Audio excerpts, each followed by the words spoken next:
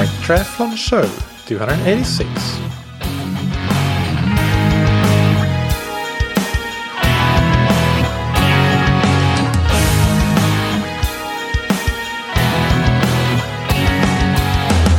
Hey, what's up everybody, and welcome back to another episode of That Triathlon Show, the podcast presented by scientifictriathlon.com. I'm your host Michael, and on today's episode I interview Björn Kafka.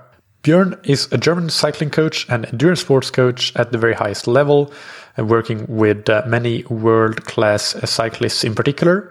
He's also an expert in metabolism and metabolic calculations, and is involved in Aerotune, and is the man behind the Aerotune Power Test, which gives athletes access to metabolic testing with a testing protocol that can be done remotely, but with really in-depth information as a result of that can give you a deeper understanding of your own physiology. So in this interview, we dive into lots of topics, including metabolism, testing, but also just general training from not necessarily only a metabolic and testing perspective, but equally so just from Björn's coaching experience perspective. So a great multifaceted interview, and I really enjoyed chatting to Björn. But before we get into the interview, a big thanks to our sponsors.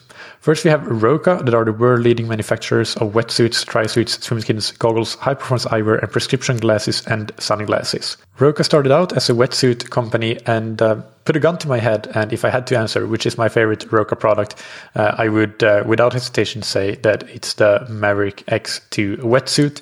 But Roka has wetsuits suitable for every level of athlete and every budget for wetsuits, from the entry-level Maverick Comp 2 to that Maverick X2 model with everything in between, including also having a thermal wetsuit for colder water swimming and a swim run wetsuit for those interested in the fantastic and really fun sport of swim run.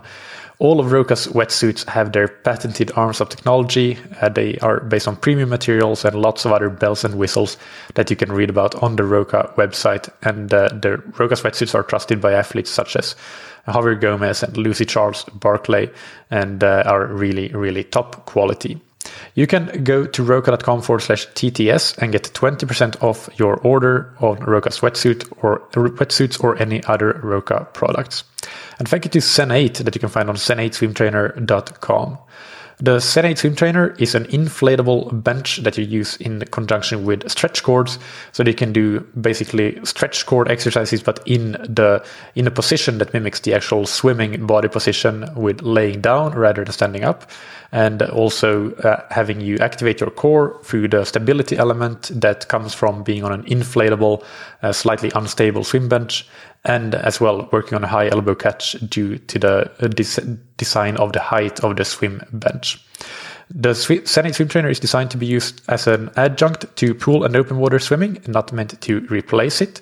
But it can add a greater frequency of stimulus to your swim training by doing some pretty short and effective workouts. And actually, Zen8swimtrainer.com recently added a new training page where you can find several of the great workouts that the Zen8 team have developed, all gathered on one page, including one brick workout. So that is a really cool additional feature that is difficult to do, although it can be done in the pool environment if you have special access to the pool, but very difficult to do a swim, bike, brick workout otherwise. But with the Zen8 Swim Trainer, you can do that from the comfort of your own home.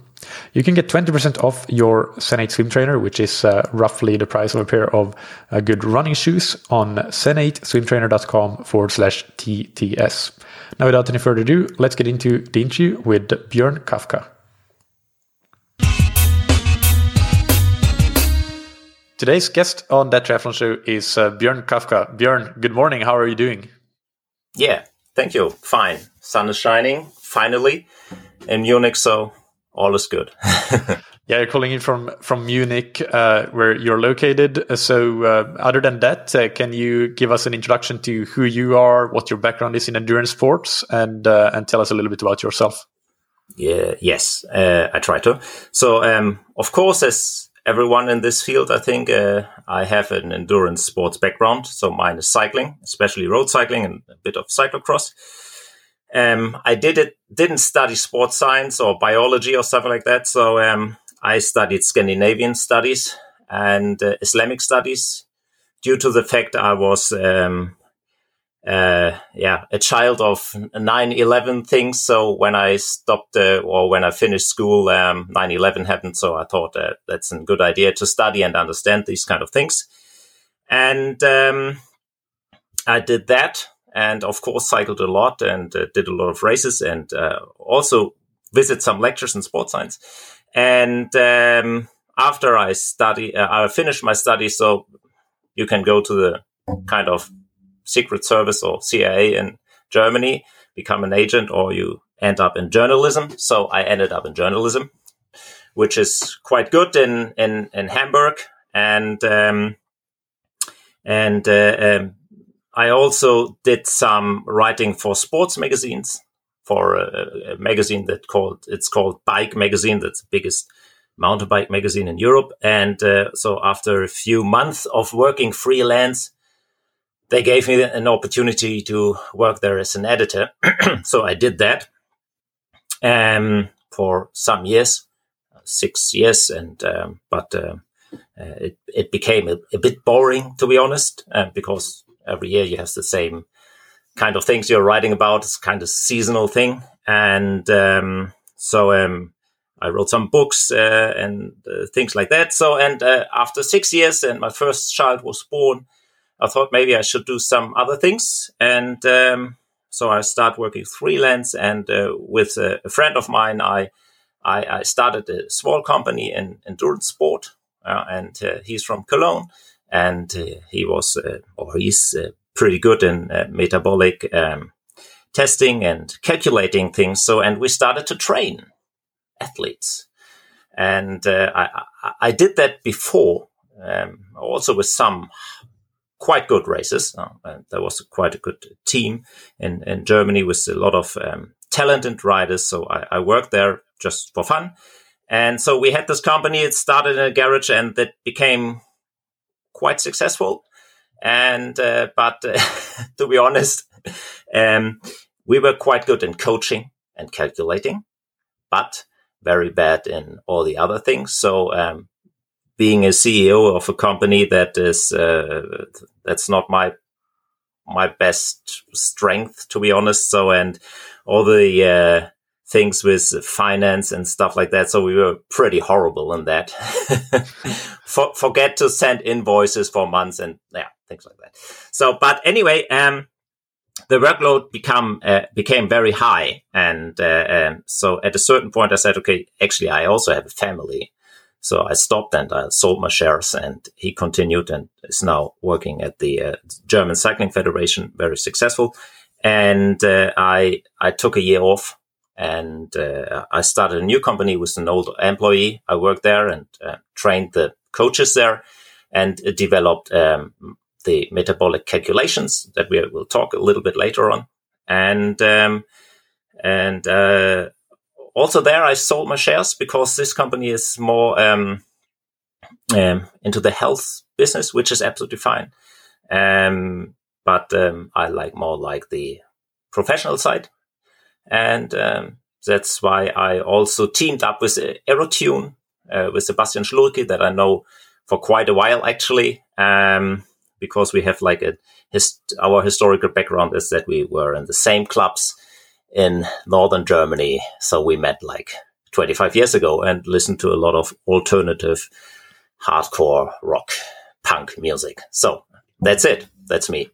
Yeah. Nice. Yeah. And Sebastian Schlurke has been on the podcast before. It was a while ago, and I should have looked it up, but I'm going to Google it now. Which episode was that in? That was episode 90 was Sebastian Schlurke.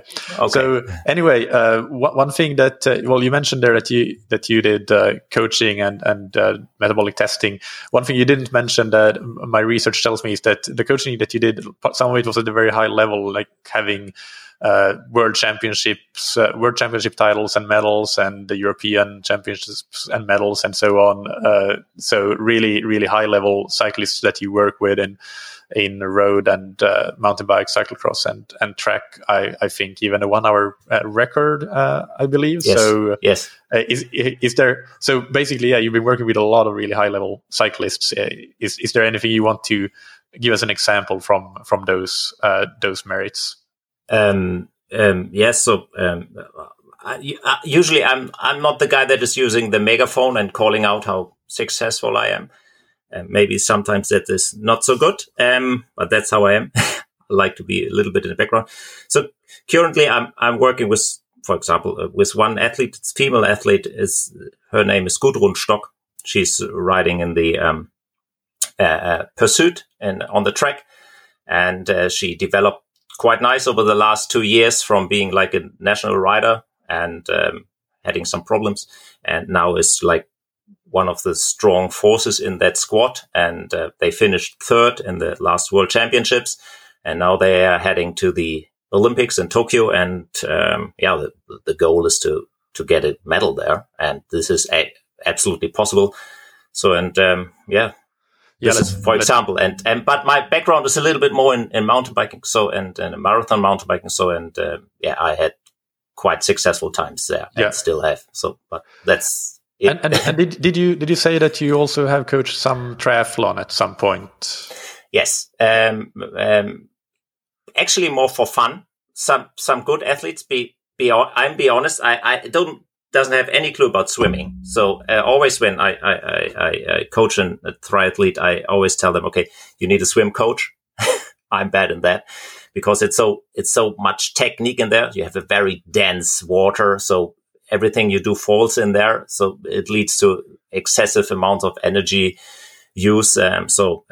And I don't want to stay beside the pool, and so that's quite boring for me. And running, I love running, but I'm pretty bad in that. But I can calculate these kind of things. And cycling is actually my main thing, and I'm good with that. Yeah, I think. Yeah. All right.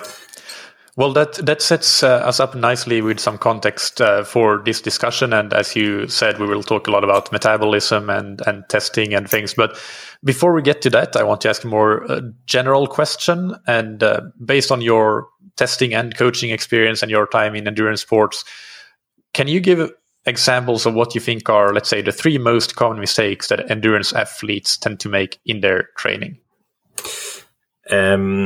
Yes, the first thing is eating too little and maybe doing some crazy low carb things.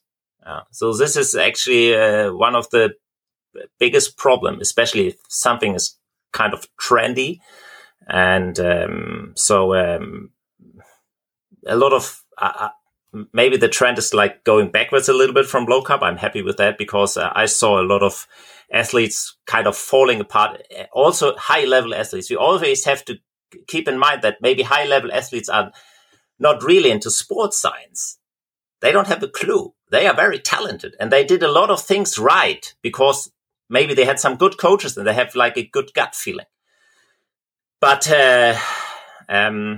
so eating too little or eating too much low carb will lead to not the best performance in the world. And so in brief parts of time, it can be useful, but most of the time, just eating. And the other thing is working on the weak link. So what's in triathlon, we have a lot of things we can work on now. So maybe you have a bad running technique. You actually should work on that. Everyone has a tendency to work on things that they like. Of course, I like riding VO2 max intervals because I, for example, have a high glycolytic power. I can do that a lot. Starting with, for example, if you take running, starting with like learning new running technique takes time and it's boring. You do like half an hour and it's like, I want to do 20 miles or something like that, and not like jogging for 45 minutes on the ground and doing some high cadence things and like that. So working on the weak link, I think it's one of the things everyone should look on. And the other thing is, I see that with in triathlon, we would call them age groupers, the right life stress balance. This is in high level professional athletes. This aspect always comes when there are children involved. So you have to get that around your training, or maybe, to have like the right stress balance. And to being like, if you have like if you want to achieve something, people think they have to work very individualized and being kind of egoistic. But on one hand, that will lead to a lot of stress with family, and this is not beneficial. So having a good life balance. It sounds very simple, but I see that even in high-level athletes, if you have problem with your partner, this will end up not well. And the partner usually doesn't love you because you are a high-level athlete. They usually marry you because you're a nice person, and not because you're a world champion in triathlon or on the track or on the road. Yeah. Always keep that in mind. Yeah, those are all really, really great things great things to think about.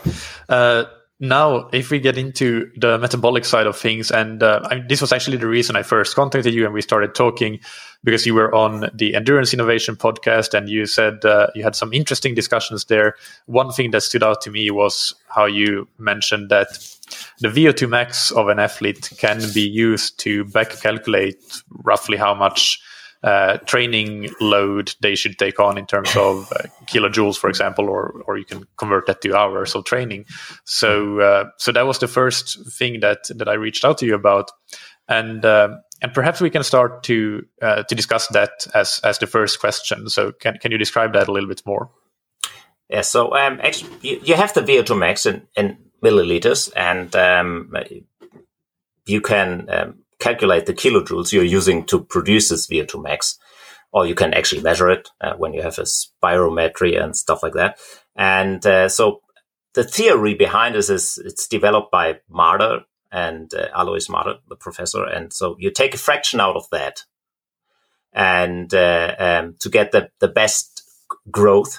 Yeah, it's about protein synthesis and stuff like that. So it's a little bit more complicated, but to make it easier. So you take a fraction out of that, a percentage out of the VO2 max you could maybe use in a lab environment on a cellular level. So for 24 hours, take a fraction out of that, and that's your kilojoules you can use per day to get the best adaptation. So all these adaptation processes are, if you look back in time, are from the German biologist Wilhelm Rouge, who described this kind of growth in the 19th century. And so that's actually it. And this is a nice way to calculate, because especially if you do zone 2 training, base training, you see if someone is overreaching or not. But always keep in perspective that this guy is eating enough, or this athlete is eating enough, and having a nice balanced life. Otherwise,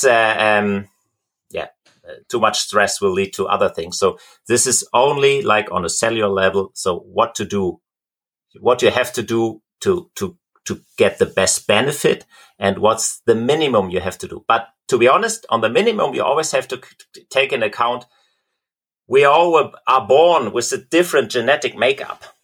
So a few days ago, sorry to say that, maybe I hope I will not end up in jail. I tested my son. He is 9 years old, just for fun. So I designed a RAM test for children. And there's a study, I looked it up because I was curious, and calculated it and thought, okay, maybe that's 40 VO2 max. Oh, that's not too high. So I think my son is more talented. No, to be honest, I'm not that kind of a parent. And so I calculated that thing, and I looked it up and saw, okay, they did tests, and they started with 3-year-old children up to like when they 14, 15, 16, 18 years old, and how the VO2 max is developing. And you have a big discrepancy, because some start at very low levels and some children are already very high. So that's your makeup. And so what's the minimum to hold that makeup? Some people hardly do anything, and they still have this gift. There's this famous anecdote about Oskar Svensson, this Norwegian cyclist who already had like 70 VO2 max with hardly doing anything. Yeah. So these freaks exist, And but of course, a certain amount of energy you have to use to maintain the respiration of your mitochondria and develop a VO2 max and, of course, stroke volume and all these kind of things. But yeah, you actually can calculate the minimum. Yeah. So the basic theory is something along the lines of that if you do too much work as a percentage of what you theoretically can do at your VO2 max, then the protein synthesis process won't be able to keep up, so to say, if you put it in layperson's terms. And then you won't see adaptation, or you will see maladaptation. Yes. So can you? But in a training camp, of course, you always have like an overreaching. But then the nice thing is you can calculate how long it takes to recover from that. So that's because everyone is overreaching at some certain points. That's part of the process. So this is a handy tool to use. Yeah, sorry. Can you give some examples of, if you like, just roughly, if you don't have numbers in front of you, but if we have an athlete that has a VO2 max of 45 or 60 or 75 and they do base training mostly, roughly how many hours will end up being sort of their recommended maximum? Always depends on the VLA max, of course. Sorry, I use my calculator. Wait a second. So, for example, we have someone. I can do it by heart. So if you have someone was like 70 VO2 max, and so he should train about 2.5 hours and doing, for example, 2,300 kilojoules a day, and take that by multiply that by 7, and then you have the kilojoules. So it's 14,000. This is a lot. Yeah. So, and then you see, okay, in base training, so what's my power output there? And then you calculate that, and then you get a certain number out of that. So maybe, I don't know, 16 hours. And then you have roughly 16 hours. But always look at the kilojoules, because who is riding this power output constantly? No one.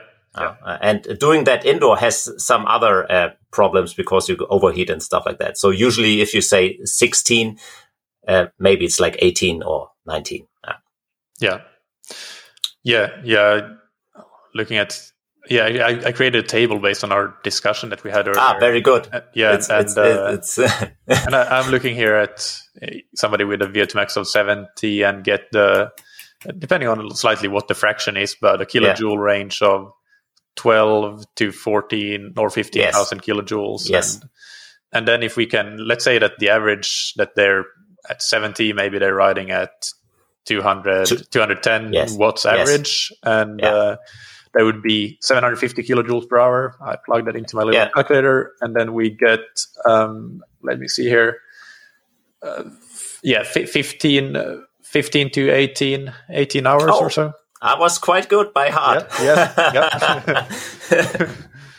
So and I mean, just to give the listeners here, if we have somebody on the other hand who has a VO2 max of 60 and their average power is 180 watts, then we get something more like around 13 to 16 hours or so. And if we have somebody with a VO2 max of, let's say, 45 and their average power is 140 watts, then we end up having, let me see here, then the maximum that they should be doing is more like in the 11 to 15 hours. But so the hours don't change that much, but that's of course because the power, I've changed the power numbers here from 210 to 140 watts average. But if you actually look at the kilojoules, then this 45 kilojoule athlete would do 6,500 to 8,000 kilojoules a week. And the 70 VO2 max athlete would be doing up to 14 or 15,000 kilojoules. So it's a very big difference there. So, and if you have someone with a low VO2 max and a very low VLA max, so they are able to ride quite fast in zone 2, they hardly train. But they go quite fast. And another thing that I want to discuss around VO2 max with you is based on your calculations and your testing. What do you think about? Is it possible to assess whether an athlete is more limited centrally or peripherally, so in their cardiovascular system or in their muscles when it comes to VO2 max? That's actually a quite complicated question. No, I would always say, as a coach, you always have to look at the athlete and see how he responds. If you do, for example, if you do a lab test and with a mask on, and you see that there's the oxygen they consume, or you also have like a pulse oximeter on the finger, and you see you have certain kind of drops. They are getting too low in oxygen saturation. Maybe you have a problem with like the pulmonary diffusion in the lungs, so that the blood flow is too high and we don't get enough air into the blood and O2 into the blood, and so we have a problem there. So you can measure that in the lab. This is one thing I'm always looking at with high level athletes, because this problem. See that not often, but at some athletes you see that, and then you have to send them to a special lab. But you have to explain the special lab what they should look on, because this in normal humans, you don't see that so often. So this is one thing, and another thing is how good is there, if we talk about the central heart rate recovery. If you go hard, how long does it take to drop? And how high is the percentage? Always keep in mind that you have to reach a very high level, a very high heart rate. And then you want to see quite a substantial drop. If you have not a very high heart rate because you're overreaching, and then of course you have a low drop, this is kind of a symptom for overreaching. I think Lemaire showed that quite nicely in a study. And so heart rate recovery, I always look at that. And what does heart rate recovery tell you if you have a good, fast, and big heart rate recovery versus if you don't have that? That you have actually you have a quite good stroke volume, and this athlete recovers quite fast from exertion. So if someone has like 190 and drops like 60 beats in a minute or 65, you have like a metabolic monster in front of you. So and if this takes time. And then this guy is maybe not so fit. This is only like rough estimation. Yeah, of course. And then you have other things like, maybe you see, in a lab, that there's also some drops in O2 usage. Maybe there's some problem with the blood supply to the muscles. So you can use an Voxy, for example, or a NIRS technique to examine that, look at the left leg and the right leg, and you see maybe there are some certain drops. And most of the time, the athletes tell you that. It's more like, I feel like at threshold, or if I do high torque, sweet spot stuff, that my left leg feels kind of numb and things like that. So,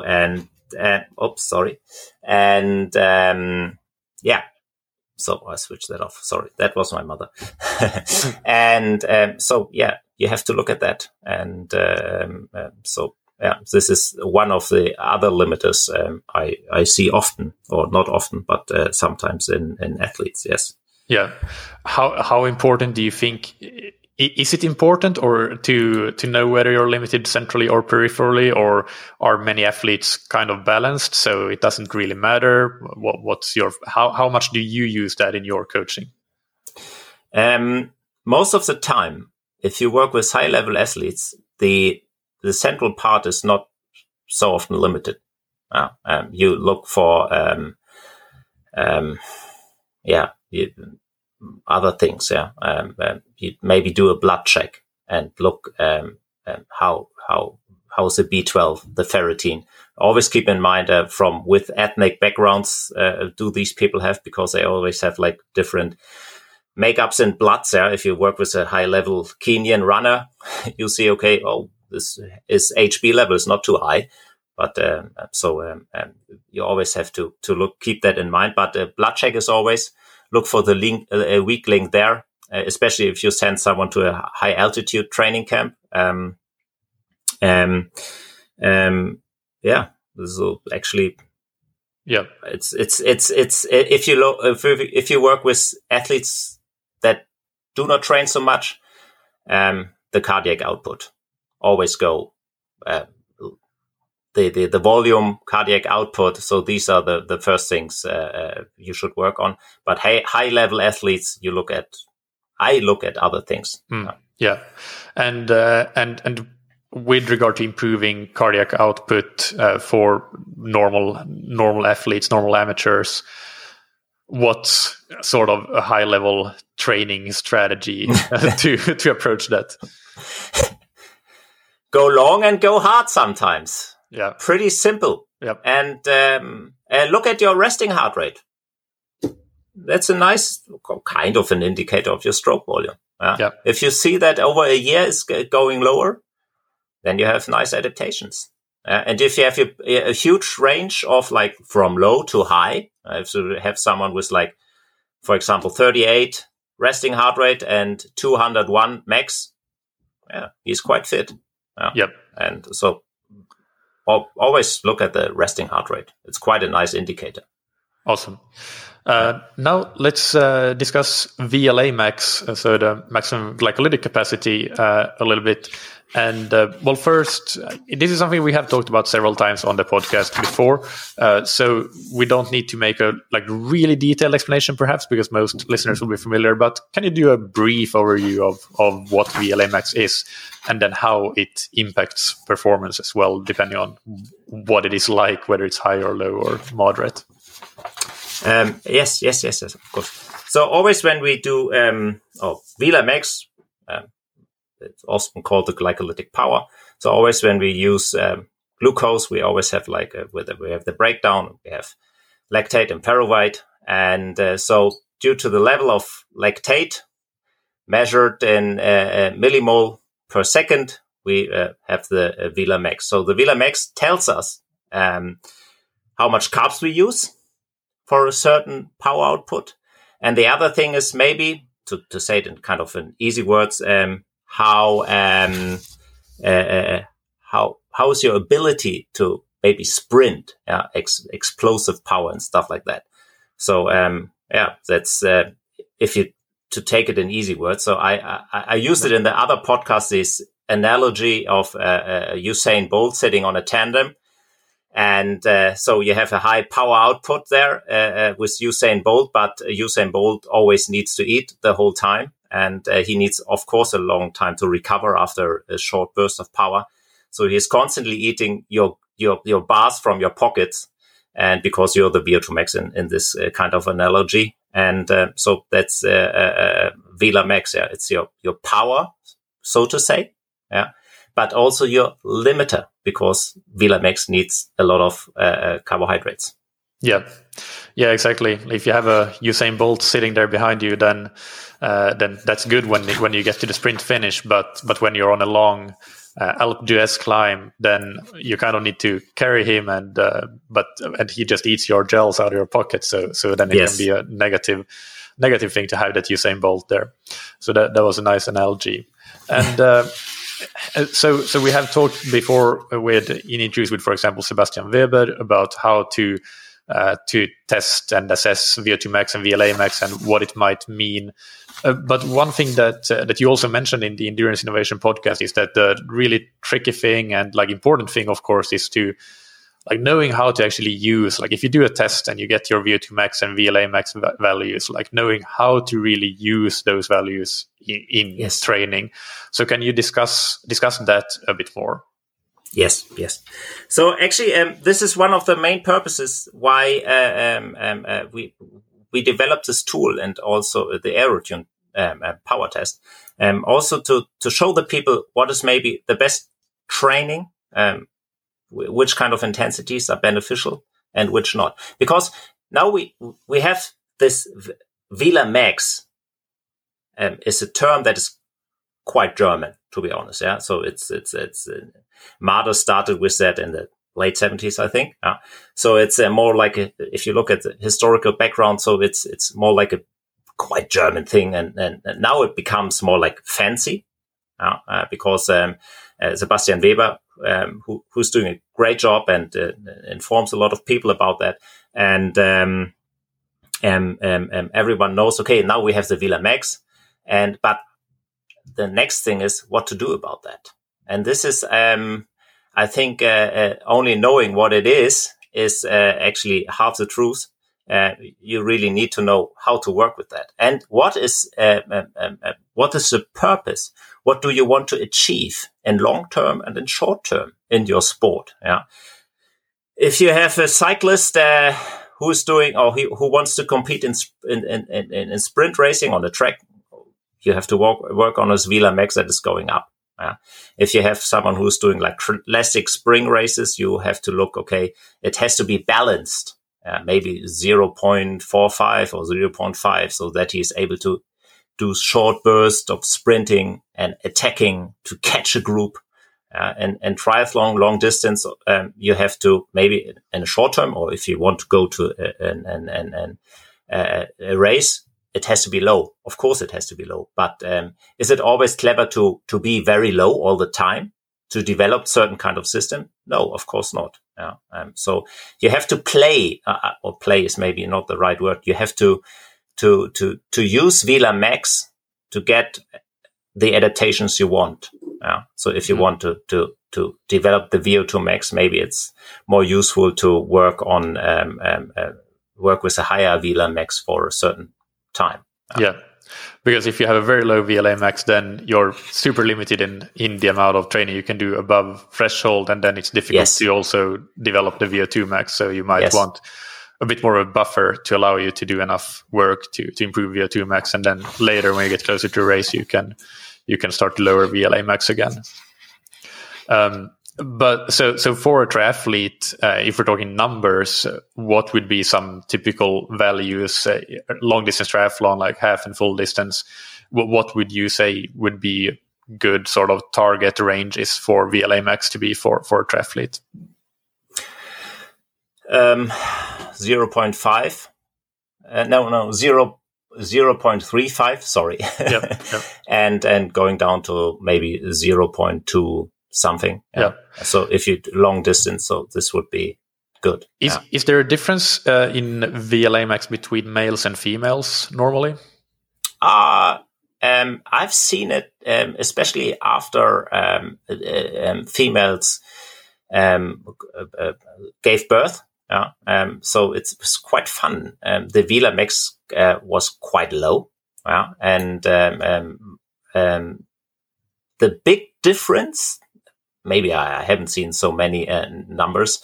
So I also have, if you look at a track cyclist, the women's track cyclists, they still have like high VLAMX numbers. So, but usually you see, maybe that's because of we test more males. You have the males usually have more a higher VLAMX. Yes, I see that. That's what I've seen as well in my coaching. What else? So, I mean, I think it would be interesting to discuss a little bit around what you mentioned there with the historical background and VLAMX being a very German thing. Can you maybe elaborate a bit on that, and like what is, like, how is it established? Is it proven? And if it is, why hasn't it been more widely used in other parts of the world? Is it proven? Actually, we can discuss it for some hours. Take it more like a theoretical estimation of your glycolytic power. Of course, you can do a test, a 15-second sprint test, take lactate and calculate then. So this is one part. And if you look more like from a historical background, so Alois Mader, who was in East Germany, was how's it called? Fleeing, I'm not sure, to West Germany. Fugitive, fugitive to West Germany. Worked there in Cologne.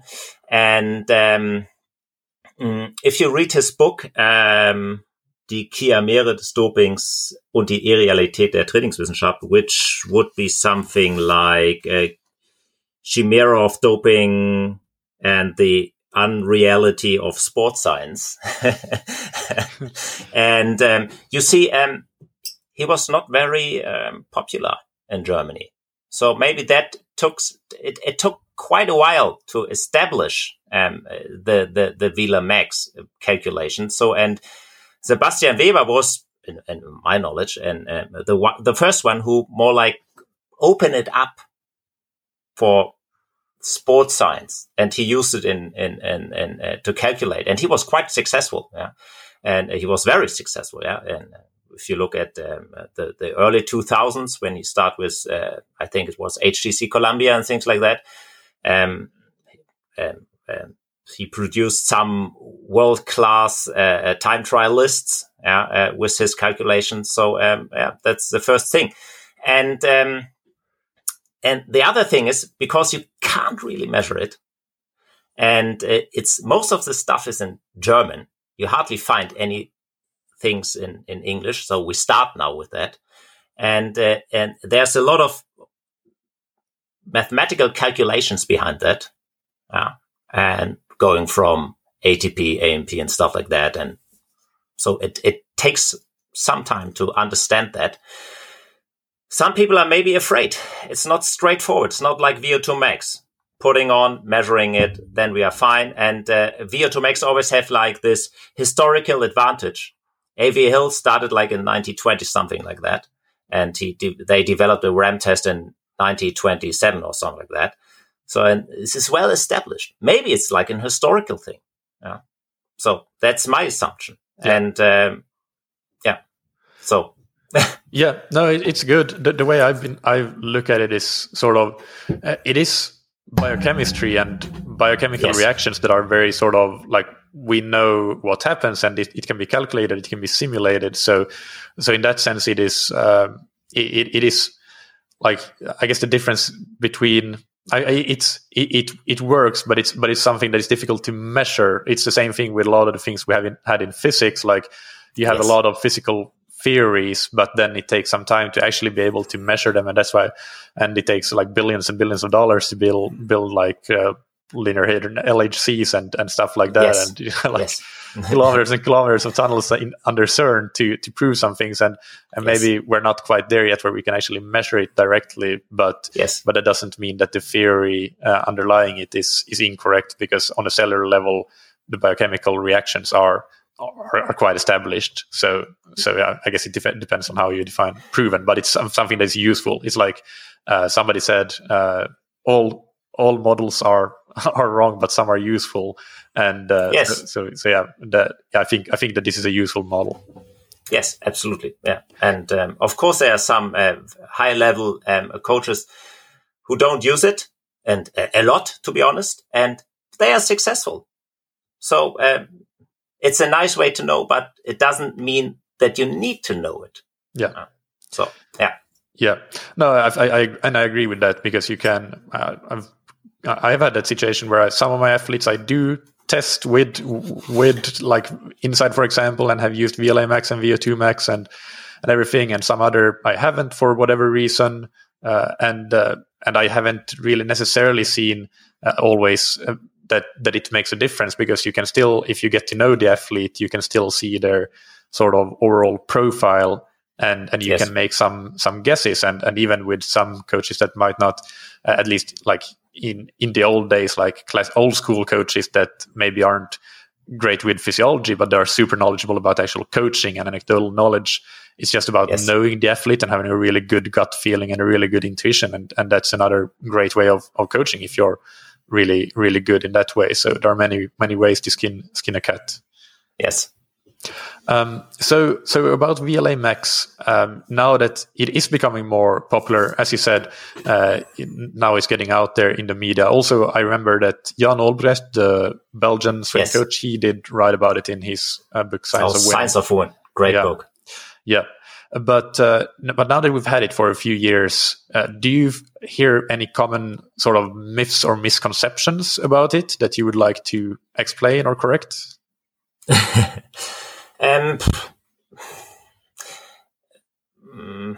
No, the most things that concern me is that people are using it to more like if a coach has it and use it more like a marketing tool.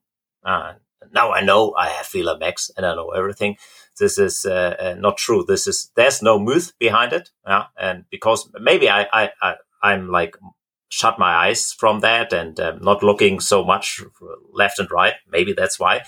And but the thing that concerns me is like I have someone saying I have this number and I know everything. So this is actually the thing that concerns me. So I don't know. Do you have any myth you can think of? I think we discussed one already, that lower is always better. And yes. That's one I think is quite common. And that's actually something that I want to ask you about as well, because I think Jan Olbrecht mentioned that in his book, that if you have a very low VLA max, you also run a higher risk of overtraining. Yes. And is that something that you can comment on? Maybe if you have like a highly trained athlete, and imagine like 75 VO2 max, and with like a 0.3 or 25 VLA max. So that athlete needs a lot of energy flux per week. And due to the fact that his zone 2 training is at a quite high speed, he still needs a lot of carbohydrates. Even at these, even if that he is so efficient.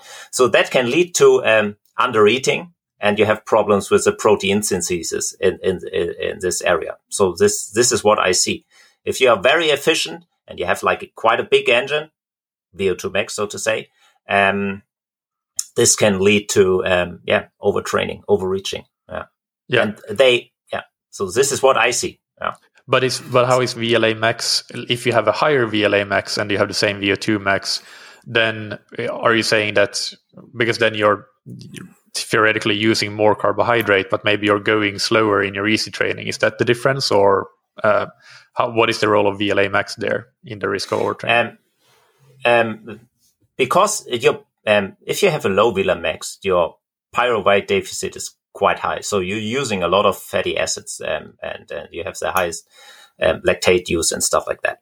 And if, for example, let's make up an athlete, 72 VO2 max and 0.3 VLA max. So this guy maybe rides his zone 2 or fat max training at a power output of 300 watts, which is quite substantial. So he's quite fast. But he uses a lot of energy, even from carbohydrates. So he actually needs to eat, for example, like 45, or depends on his body weight and stuff like that, maybe 50 grams of carbohydrates. A lot of athletes are not doing that. You have to teach them to eat. So this is what I see. And because of his high VO2 max, he's doing like 22 hours of training and always going quite fast. So they start to undereat. And the limit at some point is, of course, a digestive system and things like that. So you need to eat and think, But if this is it. if this athlete has a VLA max instead of 0.3 of 0.5, yes. What is the difference? What is the difference? They go slower. They go slower. Okay. They go slower. Yes. Of course, they have to eat more. They constantly eat. But usually they go slower. Yeah. Okay. No, that makes sense. But then, I think a caveat here is that they go slower if the coach tells them to go slower. Because they might not automatically do that if they're left to their own devices. Yes. Oh, this is quite hard for some of the athletes. If they have 0.7, you say them, okay, you have to go at 180 watts. They are like, oh, come on, Bjorn, this is boring. But you have to. Sorry.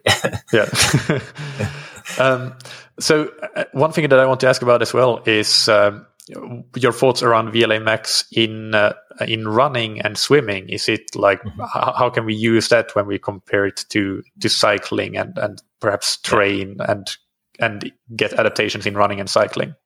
Yes. So running and swimming, I mean. Yeah. I'm not a swim coach, so I don't have much. Yeah, I don't know much about that. So of course I read the books from Olbrich and did some things in swimming. But if I train athletes, triathletes, I always tell them get a coach and learn the technique. And I think this is also in running. There's some truth in that. Look at the running economy. And I think this is actually, for me, it is more important than the VLA max. And of course, I can measure the VLA max in running and calculate that. And sometimes, you have like a low VLA max and you think, okay, this guy is able to run like 2 hour, 40 minutes in a marathon, but he isn't. Why? So you have to look at the running economy. And if you keep in mind, I always have this picture in mind, looking at Geoffrey Kamara winning the New York Marathon. So at kilometer 20 or 30, all the runners look good. But at kilometer 35, only one guy looked good, and that was Geoffrey Kamara, because he had like the perfect running style and the economy. So they are moving in a free space.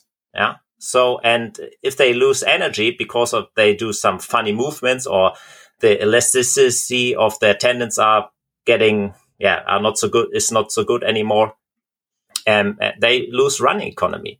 And it's even worse in swimming. So, if you have think like a pyramid, in swimming, technique.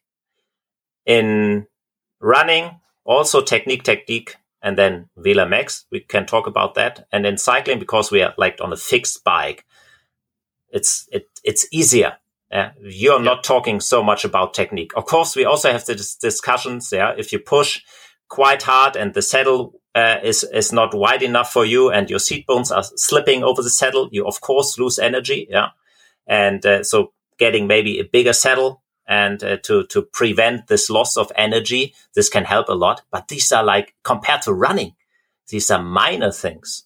So I always look at the economy, and then you have nice measurement tools like a Stride, who can tell you some truth about the economy. Yeah, no, that makes perfect sense. That in the hierarchy of needs in swimming and running, it is much lower than the economy, and also how sustainable the economy is. So what is your economy when you start the marathon on an Ironman, which is even different than just a marathon in itself. Yes. And then at the end of that marathon as well. So yeah, that makes very good sense. One thing I want to get to as well in terms of cycling training is how you use cadence and torque. Of course, it's something we've heard a lot about in terms of VLA max training, but you might have some other tips and suggestions for using cadence and torque as well. So feel free to discuss that topic generally and how you recommend using cadence and torque in training. Yes. In cycling, for example, if you when I think about I think it was Flèche Wallonne, the race. If you look at the women's race, it was quite interesting to see, because I think it was Annika van der Breggen who won. They were constantly riding in a very, very high gear. And that was interesting, because if you're riding in a high gear, you of course save the fast twitch fibers. But she was actually doing that on the last climb. So she was winning kind of the race with a very high cadence, which is... I don't know, maybe it's more like I saw that in the top level women's riders, so which was quite interesting. So no one was pushing a big gear. In men's racing, you see that a lot of torque is used, and of course you can't sustain that for a long stage race, because you're getting tired. But sorry for that. We come back. Do I use cadence and especially torque and training? Yes, of course. And how do I use it? If I want to lower the VLA max, I use that because, for example, at sweet spot intensity. Well, the idea is to use more like fast twitch fibers, FTA, to make them weak and becoming more like the slow twitch fibers. So that's the idea. And if you want to make it easy, you can calculate which torque do you have at, for example, VO2 max when I do like 95 cadence. So, and can I implement that kind of torque in base training? And then you see, okay, reverse calculate that and see, okay, if I do like 55 or 50 cadence, I have the same torque. And of course, I use less oxygen because lower cadence uses less oxygen. And then you hope, to be honest, you hope, and lower power as well. Yes. You hope that you fatigue the muscles you want to. This is how I use it. And of course, in cycling, in men's cycling, if someone is attacking, you must be able to use high torque. And especially in mountain biking, you need high torque, and we train that. And it gives you some economy in cycling. If you are able to push 400 watts with 60 cadence with a big gear, and your knee lining is quite straight, you don't lose power. So, and you can work with that, in strength training and in a gym or at low cadence, in training. And for those that don't like to calculate things, then this is actually pretty easy. You can just put a torque field on your Garmin computer. Yes. And, yes. It's pretty easy. So when you mentioned there that you would, for example, compare the torque at 90 to 95 RPM at VO2 max with and then calculate, okay, so what cadence do I need to do at sweet spot or even base training? Do you think that a good reference point when you want to target those fast twitch, the FTA fibers, is that sort of VO2 max intensity? Like that's sort of the torque, the same torque that you want to replicate? Or do you sometimes go lower, like to your typical threshold torque, or what's your take on that? It depends on the VLA max. If I have like someone with a high glycolytic power, so to say, a high VLA max, I know that he's using more fast twitch fibers, so we can go a little bit lower. Look at the maximum lactate steady state compared to the VO2 max at a high glycolytic guy. You see there's a big gap, and if you have someone with a low, you see they are quite closely. So I use torque with a high glycolytic guys, and I want to lower that. I necessarily don't use the VO2 max. Maybe I go lower. So this is how I use it. No, that makes perfect sense. Then some other, moving into the part of the interview where we're having some general training questions, and then my next question is about intensity. What's like your general opinion around how to include intensity in a training plan? In terms of, for example, like how much can you do? How sustainable is it? And just your general thoughts around intensity. Intensity is important. So of course we know that. If you want to develop a good stroke volume, intensity is necessary. But if we talk about intensity, a lot of people think about maybe heart rate. So actually, this is actually what I like a little bit more, and wattage power output. But the problem is if you go to a lab and you have your maybe 400 watts at VO2 max, it's not like you're going out and you're riding 400 watts and then you are at your VO2 max. No. This takes time. Maybe 4 minutes to reach that. Or maybe you do a sprint before that and then you do riding at maximal lactate steady state to reach your VO2 max. So,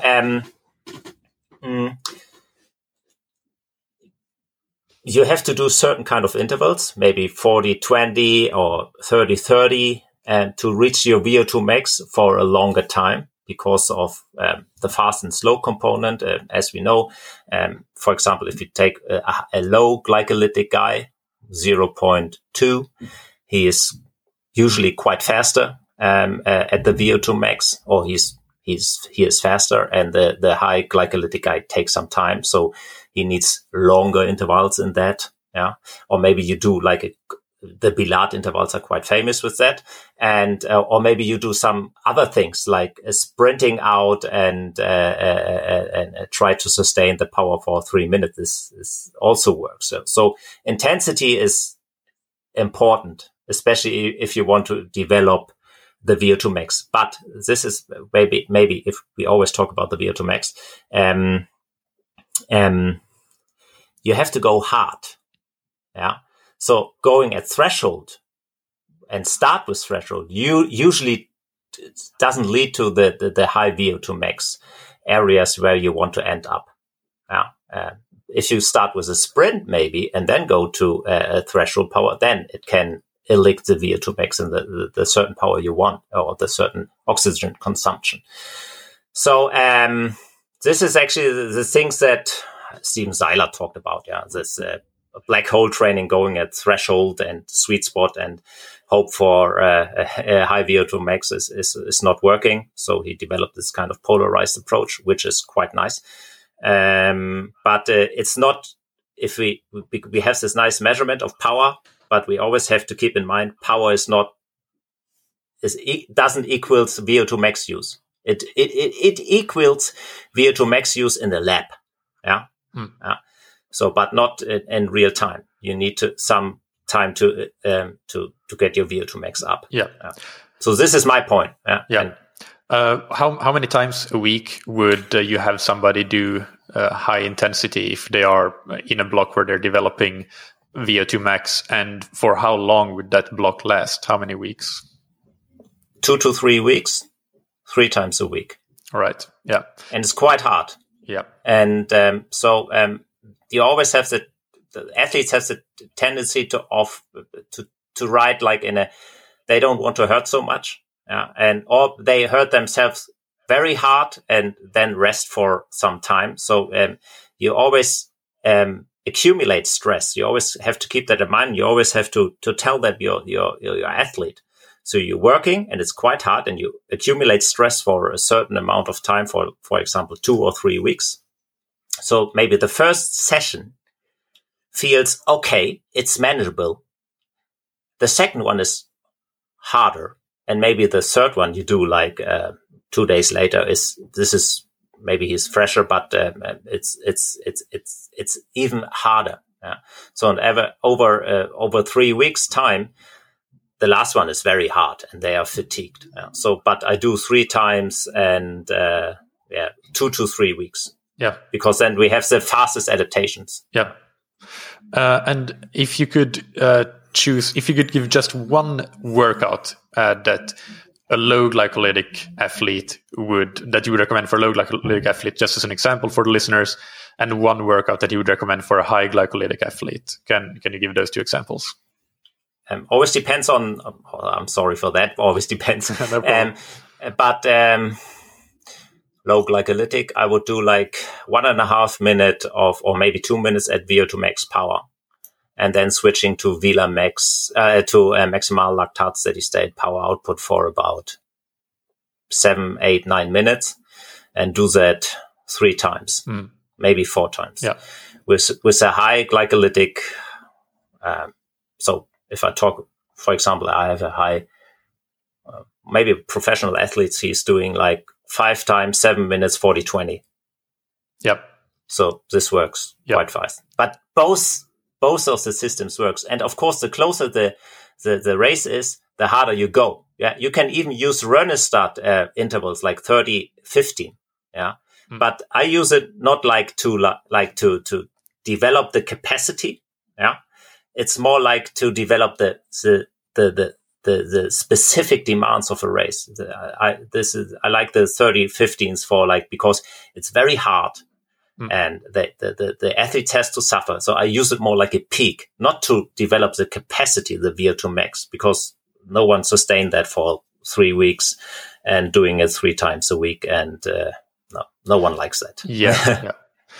Next question. Nutrition in training and racing. What are your recommendations for that? We already heard some you should eat, but can you elaborate a bit? Yeah, always eat carbs. And if you do the calculations, for example, with the AeroTune, you always see how much carbs you use.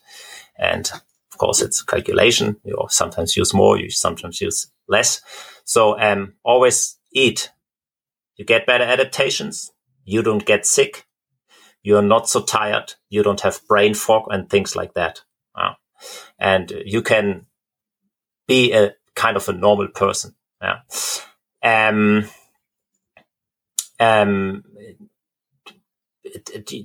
You don't need like fancy stuff. Yeah. So buy 5 kilos of maltodextrin and use it for training.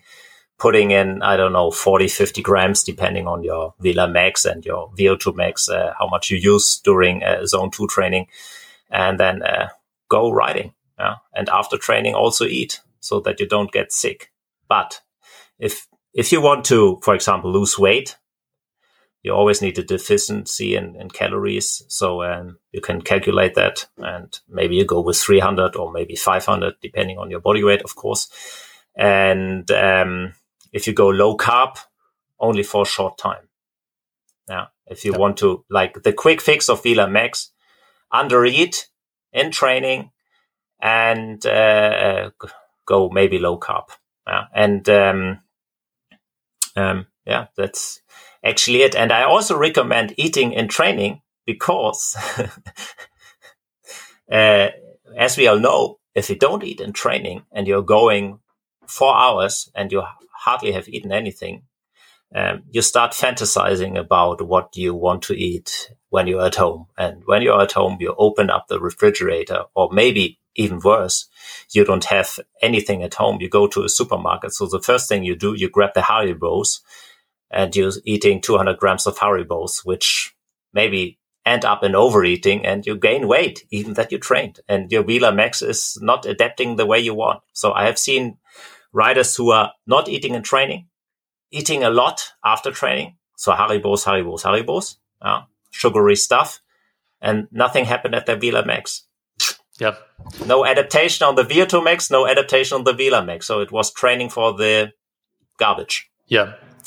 A great summary. What do you say to people that would argue that, well, if I eat carbs in training consistently, then my fat oxidation will suffer, or I will be carb dependent, and I'm an Ironman athlete, and I need to be able to oxidize fat effectively. What would you say to that? No. You always oxidize both of them. Yeah? So of course, there's a nice study. I don't know from whom. I have to look it up. Maybe you started and on an empty stomach, you start a workout in the morning without eating anything, maybe a coffee. And after 30 minutes, you start eating some carbohydrates in training. There's hardly any change in fat oxidation. So I have to look it up, the study, and I will send it to you. Yep. Or maybe it was a PhD work. I'm not sure about that. No, I wouldn't. So this argue, you can, if you show them the study, this argue that it's not working. But of course, if you should not eat like 30 minutes before your training, because your blood level is, your blood sugar level, insulin is quite high. So don't do that. And also not like this famous stop at the gas station and eating a lot of stuff and half a liter of Coca-Cola. This will also make you go up and down the blood sugar. And also with like fructose, you have to be a little bit careful not to eating too much, because this also has some kind of influences on your blood sugar, even in intensity, even during intensity. I would go easy, buy some maltodextrin, play around with that, how much you can eat of that without getting any problems. And in racing, of course, try to eat as much as possible that is that you can handle. And the problem is, if you are not used to eat, a lot of carbs during training, you're not able to digest all these carbs in racing. So the bacteria and all these kind of things need to be trained with it. So if you go hardcore low carb, you maybe lose the ability to digest carbs in a good way. So maybe you're only able to digest 60 grams an hour, which is nothing. Even with a low VLAN max, you're like, yeah. So, and maybe you can digest 120 grams. Yeah. And that even doesn't mean, that even isn't related how big, or if you're male or female or whatever. I've seen a study that was quite, so they compared how much they can like digest and use it for power output, and it was like a female athlete, or I think it was a triathlete, with 55 kilos. She could use 120 grams of carbohydrates per hour, but she was used to that. So in pro level cycling, so what are we doing? So of course, maybe we go low carb, but before we go to racing, we start with high carbohydrate intake during training, so that they get used to that, especially fructose and stuff like that. So everyone can do that. Yeah. By, as I said, maltodextrin, different kinds. So maybe D6, D19, so the fast and the slow ones, based on the molecular level, mixing in some fructose, and then you will see how you feel. Train that. I think in the last few years, things have really shifted in terms of what we look at as like adequate nutrition for things like stage races and long distance triathlon, and it used to be like 60 grams is pretty good, but now you say 60 grams is nothing, and I agree with you. Like it's when we're talking about these kinds of endurance events, then like basically now we're looking at 90 grams as kind of a minimum, but we're hoping to get up to 100, 110, 120 grams. And you sent me an example of your Aerotune power test report, and you actually have a nice chart there that shows your theoretical power duration curve. So how much power you can produce for different durations, let's say 2 hours, 4 hours, 5 hours, depending on how much carbs you're consuming. And the difference there between 120 grams and 60 grams is really, really big when you get to that 4 hour mark, for example. Yes. Yeah. And if you talk about triathlon, nutrition, of course, on the bike, you need to eat as much as possible. Maybe 120 grams, because we can digest it, because it's easier to digest because of two reasons. First, we use less muscle mass. So we have more blood in our digestive system, and we don't have this up and down oscillation problem. And if your stomach is full and you're getting up and down, so maybe you get some problems with digestion. So fuel up during the bike ride, and then on the run, see what you can handle, maybe 60, maybe 70 grams. And there are some companies one company who designed this kind of jelly thing for running. So maybe this works. Yeah. Next question. Is there some particular area within endurance sports or sports science, physiology that you're currently researching a lot, that you're fascinated by, interested in generally? And can you just explain what you might be interested in at the moment? Actually, it's adaptation and trainability. So this is a very fascinating topic, and I love it, and I already played around with it and modeling a lot of things. So me and Sebastian Schluricke the guy, the man who invented Aerotune, and so based on your age, your VO2 max, your VLAN max, and what are you able to achieve? So, and there are some studies, and you find some very weird things about fishes swimming in circles, young fishes, old fishes, and like mid-aged fishes. And there are some, from an anecdotal perspective, you see, oh yeah, that is, if I train a very young athlete, which I like to do, to develop young athletes and see if they end up in some kind of national team or maybe world tour or something like that. You see, okay, they can go very hard, but only for 1 week, maybe 2 weeks. And then you have to you have to take back.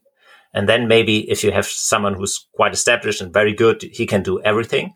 And with the older one, you have to start a little bit slower, but they can sustain quite long. So this is what me and Sebastian are doing now, to see if we can model, first of all, the development of VO2 max, if that is possible. So we have like numbers from 3-year-old, and we have this nice study from this guy who's 104-year-old. I think it's also done by Véronique Billard. Yep. The VO2 max test. So maybe we can fit some curves, and we have some other curves. So maybe you can create something out of that. So that's what I love to do. And of course, trainability, based on that, and based on the numbers we get from cadence, power output, and then torque, heart rate, and calculate the carbs we used, and maybe getting out the phosphates we're using. So making a nice model to calculate adaptation. So I started with that like 5 years ago and developed young athletes. So how much intensity they should work on and how much volume they should do. And then getting the data and seeing how's the stress level. Yeah. So how much time do they need to rest? And this is what I already have. But the idea is to also implement that on AeroTune. This will take some time, of course. And this is what I really love. So development of athletes. What's possible. That is so cool. Do you have any sort of anecdotal or practical takeaways that the listeners can already, from the work that you have been doing in that area, that they can take as a tip and maybe help them in their training and development? I think you always hear that from coaches. Work in a constant way. This is the key. So you don't sprint a marathon, you just go slow. But don't stop half the way. So what we usually see is like everyone can work for 6 weeks in a kind of concentrated way, and then they just fall apart. And they just say, okay, I don't do anything for 2 weeks because I've trained 6 weeks. But we lose so much adaptation. Yeah. Maybe do a little less. And also like season breaks. I'm not a big fan of that. Yeah. So the longest season break my athletes use is 2 weeks, not more. And then we start with some other work. Of course, they don't want to be they don't want to start cycling again and going long. And so we do other things like ski mountaineering, running, I don't know, stand up pedaling, whatever. But don't go too long. So especially in high level athletes, we see if they stop for 2 weeks, we lose, due to stroke volume and all these other things, we lose quite substantial power at VO2 max. So don't go too long. And this is what I always recommend. Yeah. Structured, maybe doing only 80% of that, but in the long term, you will achieve more than going always 100% and fall apart after 6 weeks. Yeah. Well, this is something I talk about like a couple of times per month, at least on this podcast. But I think that it's very common that athletes look at how much they're training on a given week, but they look at their best week. So, I trained 12 hours this week. It's pretty good. My training volume is 12 hours. But then when you actually look at the entire year and you average out, so how much training did I do on average in the year? And it was 7 hours. Then like that's what you should be looking at. How much did you do on the like long time scale rather than the very short time scale of a week that was way above average for you, and and be consistent with that. So let's talk a bit more about the specifics of the AeroTune power test, where you can test your VO2 max and your VLA max and get some of these things that we talked about, like the volume recommendations and so on. So how does the test work? Can you describe that a bit? Yes. So we designed 2 tests, an indoor and outdoor test, and we constantly develop these kind of things. And So the outdoor test, we do a sprint test, a 20-second sprint test, then we do a 4-minute test, and then we do a 20-minute test. So we use these tests because everyone knows how they work, or most of the people who are doing it have kind of an idea. So, and out of that, we calculate the VO2 max and the maximal lactate steady state and the VLA max. So it's pretty simple. Maybe you do it in 2 days. We could recommend that. We are also working on another protocol, but maybe that's, I will tell you when it's time. And the indoor test, we use a REM test, 20 watts per minute, depending on what's your weight and stuff like that. Maybe you start at 80 watts or 60 watts and going up, so that we have like a time of, 40 minutes and reach the highest point. And then we have also a 20-minute test, and then we calculate it. Yeah. This is how it works. And so what you do is you take the files from, I don't know which platform you use, or maybe directly from your Garmin or Wahoo, whatever you have. And then you upload it, and then it's, in a second later, it's automatically calculated, and you have all your values. And due to the fact that there's no one sitting and looking at the data, it's algorithms that are doing it. We can make it quite cheap. So for 25 euros, I think. Yeah, that's really great to make it available to any athlete. Essentially, I love that pricing policy of yours. And also, of course, you have the thing that I interviewed Sebastian Schluricke about back in the day in episode 90, 97, 98. You still have the aerodynamic testing, of course, as well, through the Garmin Connect IQ app that people can do outdoors. And I think I heard you talk on the Endurance Innovation podcast about maybe being able to at some point combine the two, so you can make like race pacing plans based on your aerodynamics and your metabolic testing. Yes, this is it sounds a bit easier than it actually is, because we already started calculating things, and maybe what's the best pacing or power output on a special course. And so we had like an average power output, and then we have like a dynamic. And so there was not much difference. So, and then we have to start thinking about, okay, we have some phosphates in our body. Maybe we use that and accelerating and things like that. So there are some studies from car engineering, pretty good ones, nice mathematical solutions. So we use that at some point. And if you do a power test, you always have the aero test also included. And actually the aero test is for free, even if you don't want to use the power test.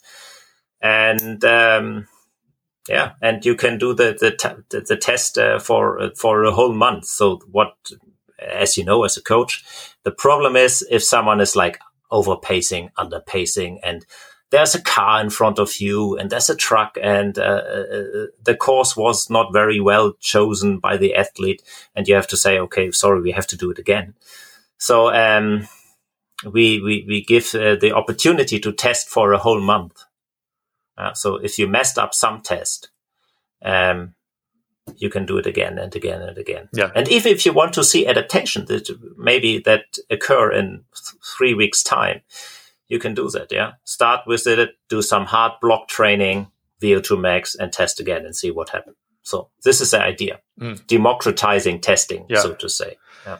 That's fantastic, and of course we'll have that all linked to in the show notes, so people can go and have a look. One thing we talked about in our previous conversation was the difference that you might expect in indoor versus outdoor testing. Can you talk a little bit more about that? Yes, we always have heat accumulation and things like that, inertia and inorganic phosphates, and this can end up in problems. Yeah. So you have some power output you can't produce inside if you compare it with outside. Yeah. So, and this also leads to the intensity zones you should use inside. Yeah. If you do a Swift race or Swift training, you maybe should lower your power output due to core temperature and all these other things. Yeah. And, so these are the differences. Yeah. So you can calculate, the, outdoor numbers indoor, of course, but is it useful to use indoor? I'm not sure about that always. So, yeah. So basically the advice would be to test as you train. Like if you mostly train outdoors and test outdoors and vice versa. Yes. Yeah. Test indoor and test outdoors. And then you see, there's a difference. Yeah. And some athletes, if you have well-trained athletes with maybe not the highest VLAM max, they are pretty close what they can do indoor and outdoor. Yeah.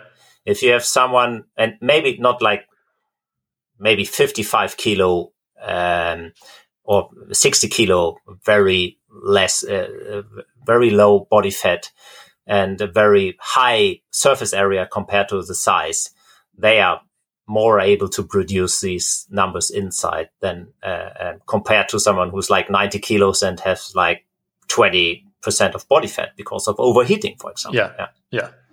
Yeah, that makes perfect sense. Then just to finish up before the rapid fire questions, is there anything I should have asked you that I didn't? Anything that you think would be interesting for the listeners to hear about? No, I think we covered a lot. Of course, there are many things we can talk more and in detail, periodization and things like that. But this will take a long time. Yes. Yeah. And I'm sure we will not find the right answer to that, because it's such a big field and there are so many explanations and ideas, and actually everything works in some way. So, so Mo, I think we covered everything before we start. The rapid fire questions. Yes. Let's move on to them then. And the first one is, what's your favorite book, blog, or resource related to endurance sports? Due to the fact that we have internet, I talked about that with my son a few days ago. You can look up everything. So I don't have any special resource, and there's some kind of website of you have research, nice research websites and things like that. So I'm pretty open with that, and you have some nice podcasts and blog, and you read, and people from Twitter, and you look at the stuff they are doing. And so I don't have any special thing. And if it comes to books, I'm also not like, there's not this one book I would recommend. There's actually no sports science book, or maybe the one from Mujika I like a lot. Yep. And because it's you have like a nice overview, and you have all the nice studies, and you can look it up. So this is quite good. And endurance training, science and application. Yes, is the name of that. What I also like is the one from Magnus, Science of Running. Yep. Yes, and his podcast is also quite nice, because what I like is he's pretty into science, so he's very good. But they always have like this human factor from training, and this is what I really like. And as a coach, you always have to keep that in mind. We don't train robots. And another book is.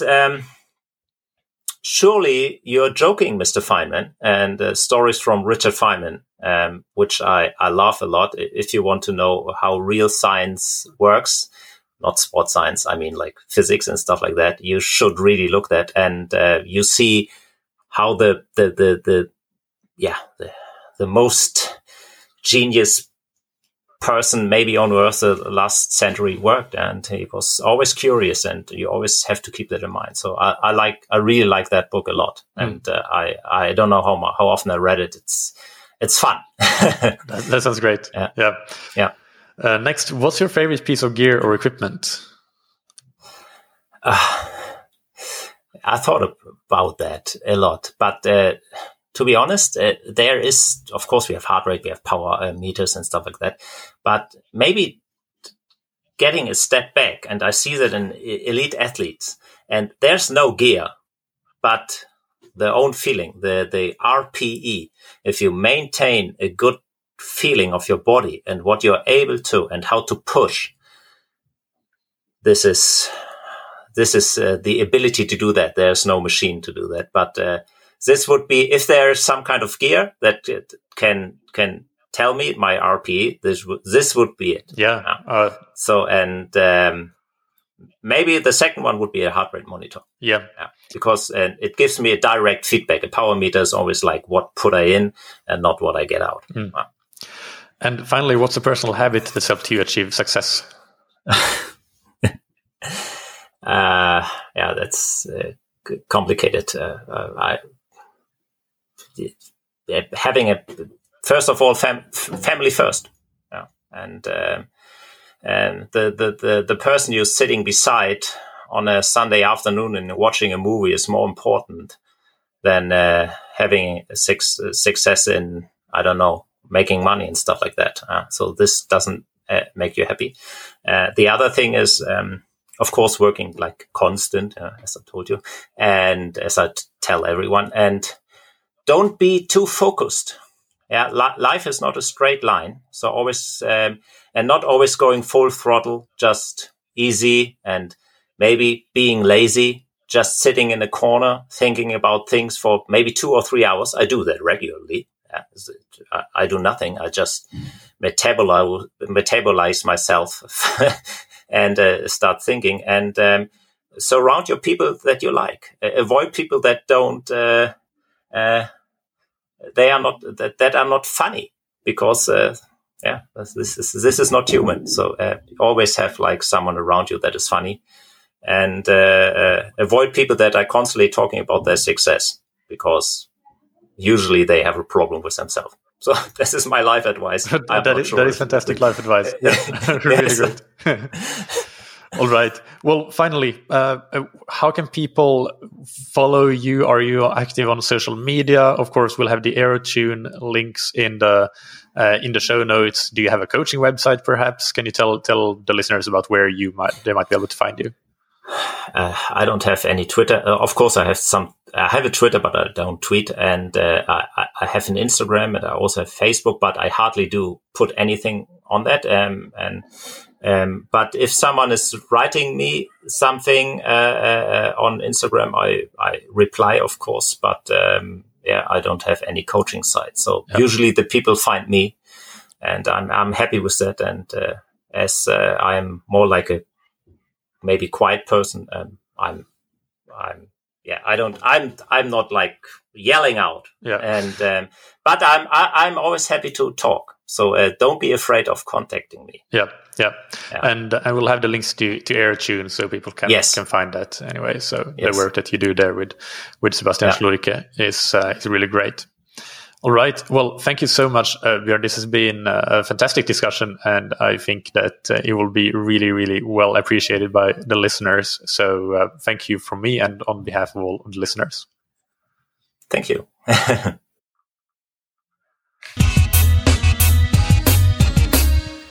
I hope you enjoyed that interview as much as I did talking to Björn, not just in this interview, but also we had a long chat a week or so before conducting the interview. And in these conversations, I've learned a lot from Björn. I would consider him a really a big authority when it comes to metabolism and coaching in general. Super knowledgeable and a super nice guy as well. So really the highest respect for him.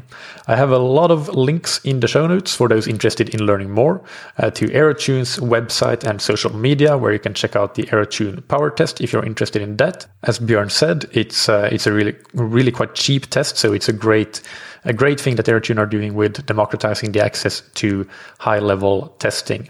I'll also link to the Endurance Innovation podcast that I mentioned, where Björn was first interviewed, and thanks to Michael and Andrew for doing that interview, because that's how I found out about Björn in the first place. And I'll link to my interview that I did with Sebastian Schlurike, who is the Aerotune founder, and that was back in episode 90, and also to the interviews I've done with Sebastian Weber and Jan Olbrecht, where we have discussed things like VLA Max and VO2 Max before, if you want to dig deeper into the whole physiology and metabolism discussion that we had with Björn today. Finally, if you're interested in coaching services or training plans, do check out what we have to offer on scientifictriathlon.com. We really think that we can help athletes of all different levels help achieve whatever your goals may be, whether you're a seasoned pro or you are a beginner athlete getting started in endurance sports. And big thanks to our sponsors, Roka, that you can find on roka.com. Check out Roka's wetsuits, trisuits, swimskins, goggles, high-performance eyewear, and prescription glasses and sunglasses, and get 20% off your order with the promo code that you can get on roka.com/TTS. And thank you to Zen8. Use the Zen8 swim trainer to improve your technique, power, and stamina, even when you don't have time to go to the pool or pools are closed, and getting that extra frequency of stimulus with short but effective workouts at home. You can get 20% off your order on zen8swimtrainer.com/TTS. Thank you, as always, for listening. Keep training smart and keep loving triathlon.